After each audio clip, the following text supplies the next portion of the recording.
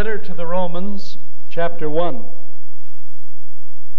As you're turning to that, let me express the fact that Mrs. David's Bauer's father passed away and went to be with Christ yesterday in Philadelphia. I know that your prayer or card to Betty and David would be most encouraging to them. Paul, a servant of Jesus Christ, called to be an apostle, set apart for the gospel of God, which he promised beforehand through his prophets in the Holy Scriptures. The gospel concerning his Son, who was descended from David according to the flesh, and designated Son of God in power according to the Spirit of holiness by his resurrection from the dead, Jesus Christ our Lord, through whom we have received grace and apostleship to bring about the obedience of faith for the sake of his name among all the nations, including yourselves who are called to belong to Jesus Christ.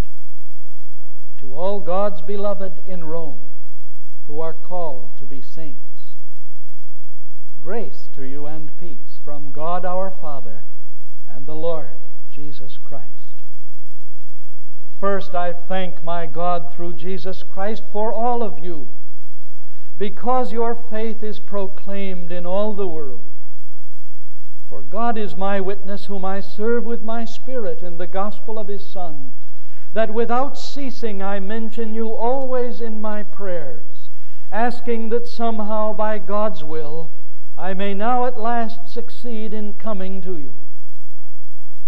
For I long to see you, that I may impart to you some spiritual gift to strengthen you. That is, that we may be mutually encouraged by each other's faith, both yours and mine. I want you to know, brethren, that I have often intended to come to you, but thus far have been prevented, in order that I may reap some harvest among you as well as among the rest of the Gentiles. I am under obligation both to Greeks and to barbarians, both to the wise and to the foolish. So I am eager to preach the gospel to you also who are in Rome. For I am not ashamed of the gospel. It is the power of God for salvation to everyone who has faith, to the Jew first and also to the Greek. For in it the righteousness of God is revealed through faith for faith, as it is written, he who through faith is righteous shall live.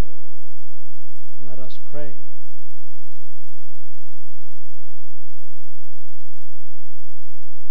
Enable, O Lord, speaker and hearers, by the power of the Holy Spirit, to grasp the mystery of the message of the gospel. In Jesus Christ we ask it. Amen. The letter to the Romans is geared to our day. It reached a spiritually bankrupt age, and that's the one in which we live. In fact, paganism had become so shocking to the residents of Rome that they turned from it in disgust to the occult and the superstitious, seeking to fill the religious vacuum of their hearts. And have we not seen in our own day the rise of the superstitious and the occult, filling the empty places in the hearts of men, caused by unbelief in biblical religion and by the bankruptcy of non-biblical? So Paul writes to the Christians at Rome to lay a foundation under their faith, and that foundation will stand you in good stead too. What could be more important to a man or woman in the 20th century than to have a firm footing on which to base his worldviews? Every perplexing question facing you can be addressed from the book of Romans, and therefore it is to that letter that we address ourselves now with the help of God. Paul wrote to them as a precursor to his visit, never having seen or known them in person. He wanted to prepare them for his coming. He wanted a good reception, a common base on which to meet. And so he chose the word gospel as the theme of his letter, for it is on that ground that they would meet. The gospel, therefore, is described fully in this first section, verses 1 to 17 of chapter 1.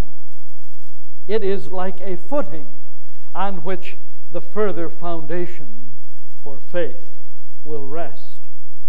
When Paul comes, he is anxious that they know that he is not going to be ashamed of this gospel on which they have common ground. He assumes that he might be expected to be ashamed because, after all, Rome, this great cosmopolitan and powerful center, would not have much interest in a crucified victim. What would this man hanging on the cross have to say to power-hungry Romans? In addition, he might have reason to be ashamed because this gospel declares that all men are sinful, and who wants to hear of his own sinfulness? But in spite of the fact that it might be expected, the proclamation of the gospel in Rome would be ashamed in Paul's mind. He says, I am not ashamed. Verses 16 and 17 form the capsule text for all of these first 17 verses. I am not ashamed. And the reason he's not ashamed is that it is the gospel of glory. God's gospel is covered with glory. Why should I be ashamed of something glorious? And the teaching then of this first passage is that the gospel is so glorious that it is worthy of all acceptance and of no shame. The gospel is so glorious that it is worthy of all acceptance and of no shame. What is the glory of the gospel from verses 16 and 17? It is the glory associated with persons. He begins, for I. Who is I? Paul. Paul, who is the servant of Jesus Christ. Meaning by that he has implicit obedience in everything that Christ commands. He is a bondservant to Christ. And if you're here today as a Christian, you also are a bondservant to Christ. There are no degrees of Christians. Whoever is in Christ is called to be a bondservant. And so he chooses a title which annexes him to all of us who are also believers. And he is called to be an apostle. He did not volunteer. He did not make up the office. Not a little project of his own doing, but Christ put his mighty hand upon him. His ordination was the ordination of the nail-pierced hands, and he's proud of it. Separated unto the gospel of God, meaning that the whole warp and woof of his life was to be consumed with the gospel, as if he would say, this one thing I do. This person, Paul, educated in Tarsus, full of Greek learning, further trained in Jerusalem under Gamaliel, the great Hebrew professor, having the ability to communicate with both the Greek and the Hebrew world, perhaps the most intellectual, the best educated man of his day. This is the one that God inducted into the office of the apostle of the gospel. He could have put him in medicine and made him a mighty physician. God could have put him in statecraft and had him organizing government. He could have put him in politics or in the military for great conquests. But he said, God separated me unto the gospel. And you want to know what is the glory of the gospel? It's partly the glory that comes from the persons with which God has associated the gospel. And the persons reach into history, because he says here that this gospel was promised beforehand through his prophets in the Holy Scriptures. It's a very important sentence. One of the most wonderful phenomena of all of human history is the fact that God prepared for the coming of His Son in history carefully, so that over hundreds of years, men and women were ready to recognize and receive Christ when He came. He did it through the prophets, Ezekiel, Jeremiah, Isaiah, Malachi. Through these prophets, the people were made ready. No other religious leader was newsy at birth. No other religious leader was proclaimed ahead of time and promised until Christ came. You see, the rise of the Christian religion does not owe itself to blind chance. It does not come about just by fate. It was predetermined by God, promised beforehand in the Holy Scriptures. And if you are here today looking for some authenticating mark of the gospel, something to let you know, yes, this is real and true, I ask you to look at the thread of history which makes ready for the coming of Christ into the world. And so the glory of the gospel is in its persons, Paul and the prophets, but mostly, consummately, in the person of His Son, who is Jesus Christ. Because we read here that the gospel concerns His Son. Jesus Christ is the center, the beginning and the end of the gospel. Everything depends upon Him in the gospel and centers in Him. We read that He was, according to the flesh, descended from David, which means that He had a human nature. He came from a particular descent. But the very fact that it says according to the flesh makes us know that He also had another nature, which we read later is a divine nature, so that He was both human and divine. He was the eternal Son of God. God in the second person, the Son of God, from everlasting. He never had a beginning. But He was the God of heaven who assumed human flesh, the flesh of David, and came among us to live and die for us. But we did not know Him. Yet, when God raised Him from the dead, that was to set certain signs of His being God. It reads here that He was designated Son of God in power by the resurrection of the dead. You need have no further doubts about the identity of Jesus Christ. Only He came forth from the dead. No other religious leader ever rose from the dead and was seen by so many who spoke and ate and talked with His disciples like our Lord Jesus Christ. And we read that He is Lord.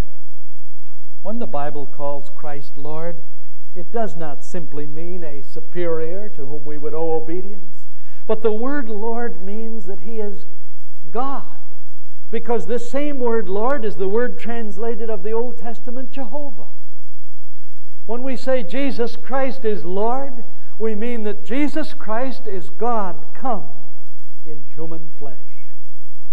And since He is the center of the gospel, who He is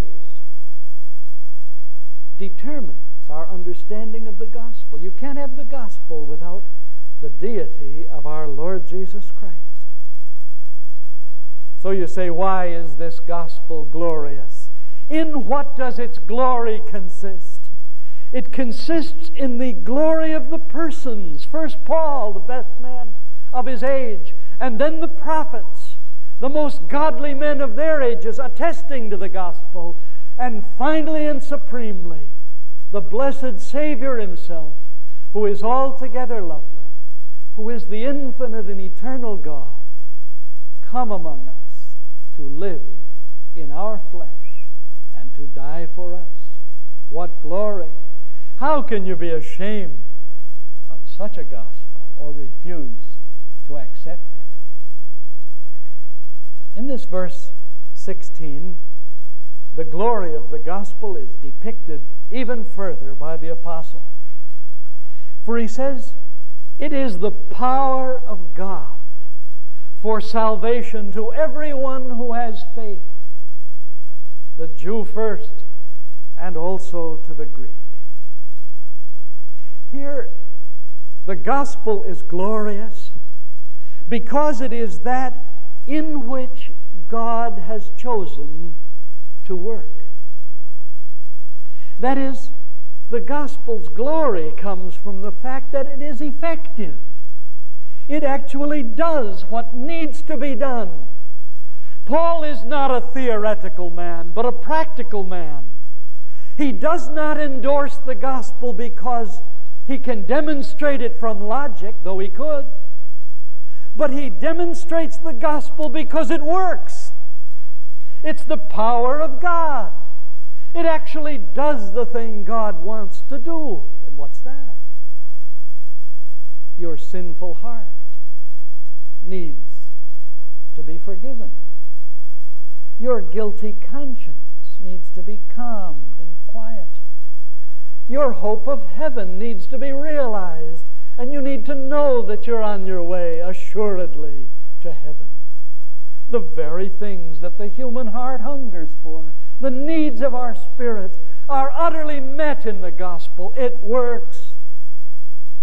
The Romans, to whom Paul was writing, are evidence of that. He says in verse 7, "To all God's beloved in Rome, who are called to be saints."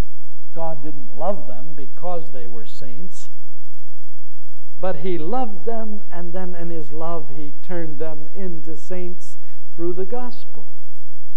Now picture them. Their faces are the faces of slaves. Their hands are calloused and gnarled from their long hours of work. They live in the midst of a degraded, corrupt, and filthy culture. All around them there is immorality. There is murder and vice running rampant. But in the middle of this awful city, there is a little band of men and women who are living pure lives, who have denounced filth and immorality, and who are singing praises, and who are ready to die for their Lord and for His gospel. Now, what other than the gospel could do that? What else could take a slave out of his awful vice and lift him up and make him into a new person? The gospel is the power of God. It works. Pagan religion wasn't working. It was adding to degradation. Jewish religion was formal and skeptical. Nothing was working, nor is it working today.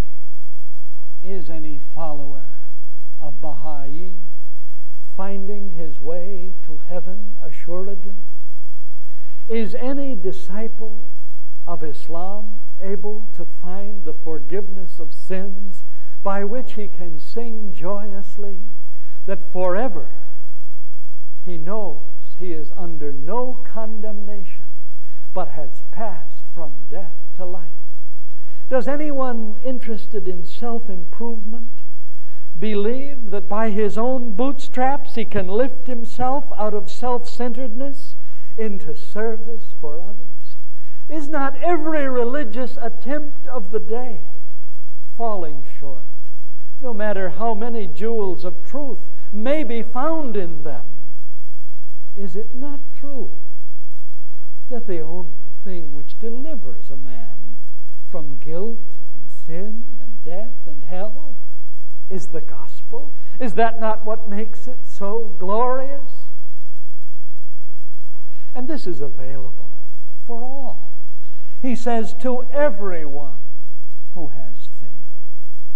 Some of you are saying, well, the gospel's good for religious types, but I'm not a religious type. Some of you are saying, well, that's good for people of a certain background, but I don't have that background. Or others are saying, if you're intelligent and educated in these things, I suppose the gospel is fine. But that isn't the gospel. It is for everyone who has faith, regardless of your personality, your intelligence, your education. Whoever has faith God put this on the simplest possible basis. It is not on the basis of your personality or temperament, of your training, but on the basis of that which all of us can exert, given grace by the Holy Spirit, the basis of faith. God says, I give you, and faith says, I receive. Faith, said one African, is the hand of the heart reaching out its hand to receive a gift from the King. Faith is being persuaded of the truth of the gospel, and more than that, lodging one's whole dependence on the person of the gospel, Jesus Christ. Everything depends upon your faith being rightly placed. It is not enough to say, yes, I believe in God. Your faith has to be placed carefully and exactly in Jesus Christ, the Son of God. Without that, you are not acknowledging what God did to save you. The Bible says, believe on the Lord Jesus Christ, and thou shalt be saved. Oh, what a glorious gospel. Its glory comes from the fact that it actually works. It does change a man. It does put our feet on the road to heaven. It does what other religions and faiths cannot do. And it does it simply with a basis that everyone can grasp, the basis of faith.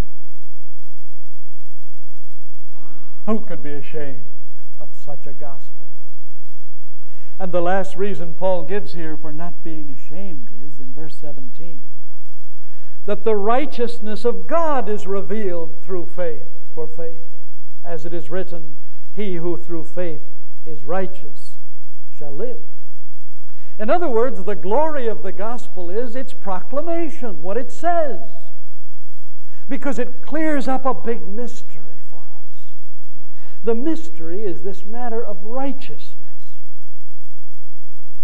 Now we know that we do not have righteousness in ourselves. Everyone who knows his own heart, the better you know your own heart, the less you esteem yourself. You know you are not righteous, and I know I am not righteous.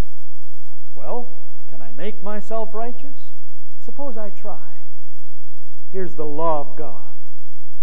Suppose I try to obey it completely so that I can be righteous.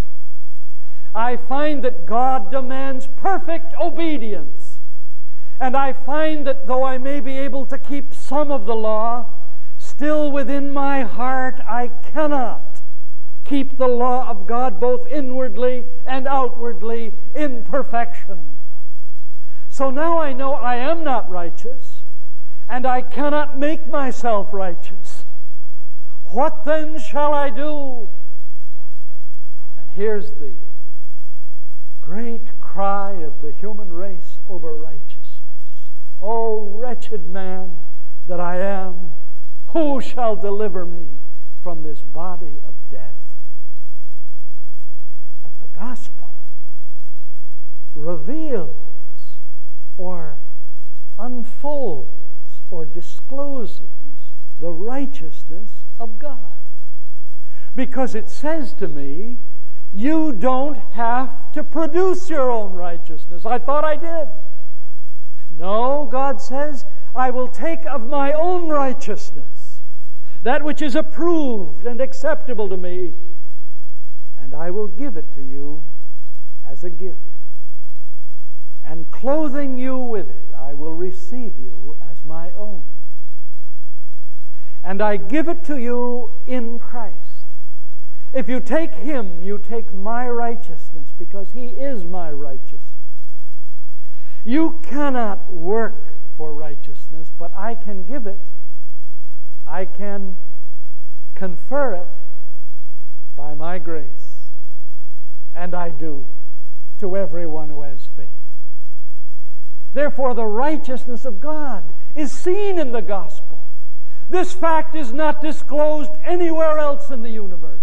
Only in the gospel of God can you discover that the righteousness of God is not a requirement to keep you from heaven, but a gift given in Christ to all who believe. So it is entirely of faith, through faith and for faith.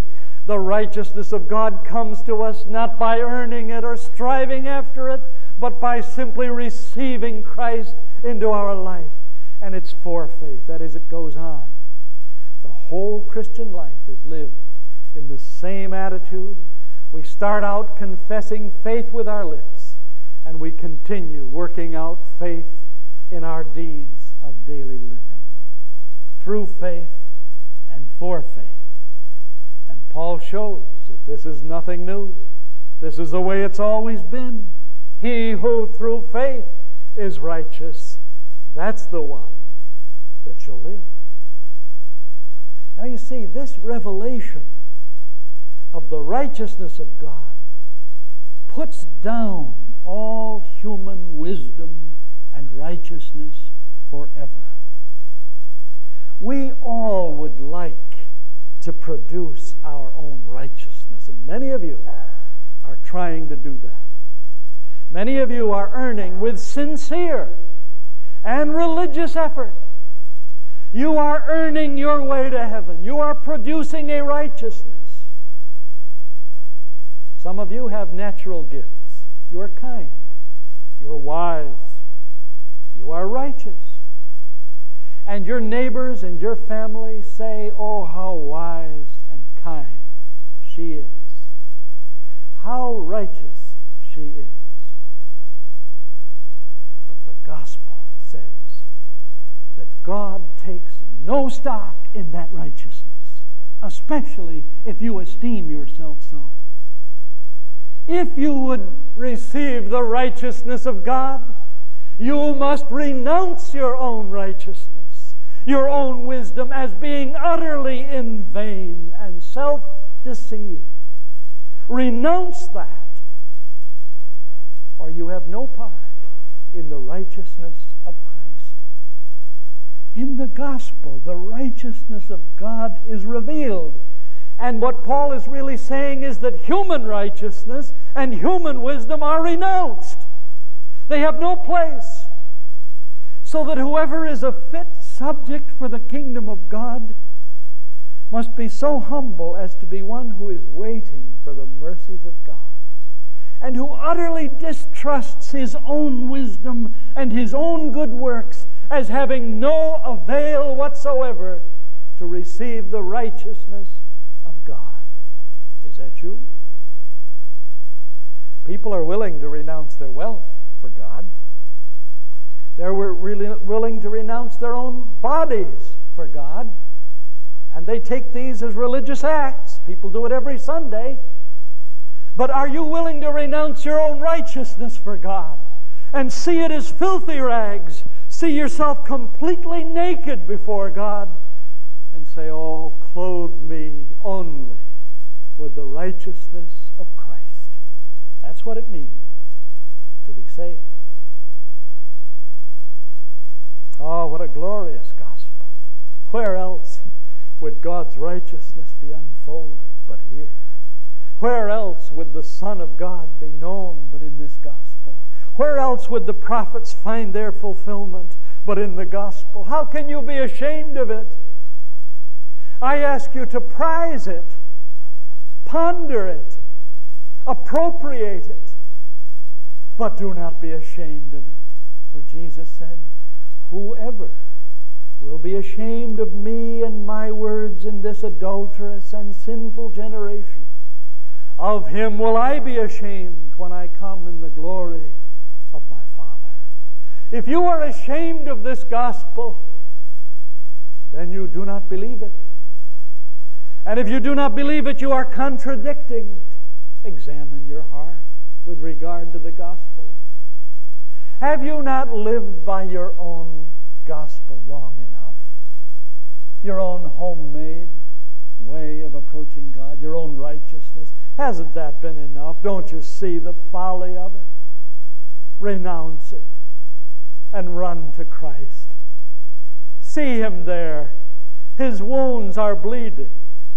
His eyes are weeping. He longs for you to come home. You are His child. For you He died. Will you not give faith to Him and make Him yours?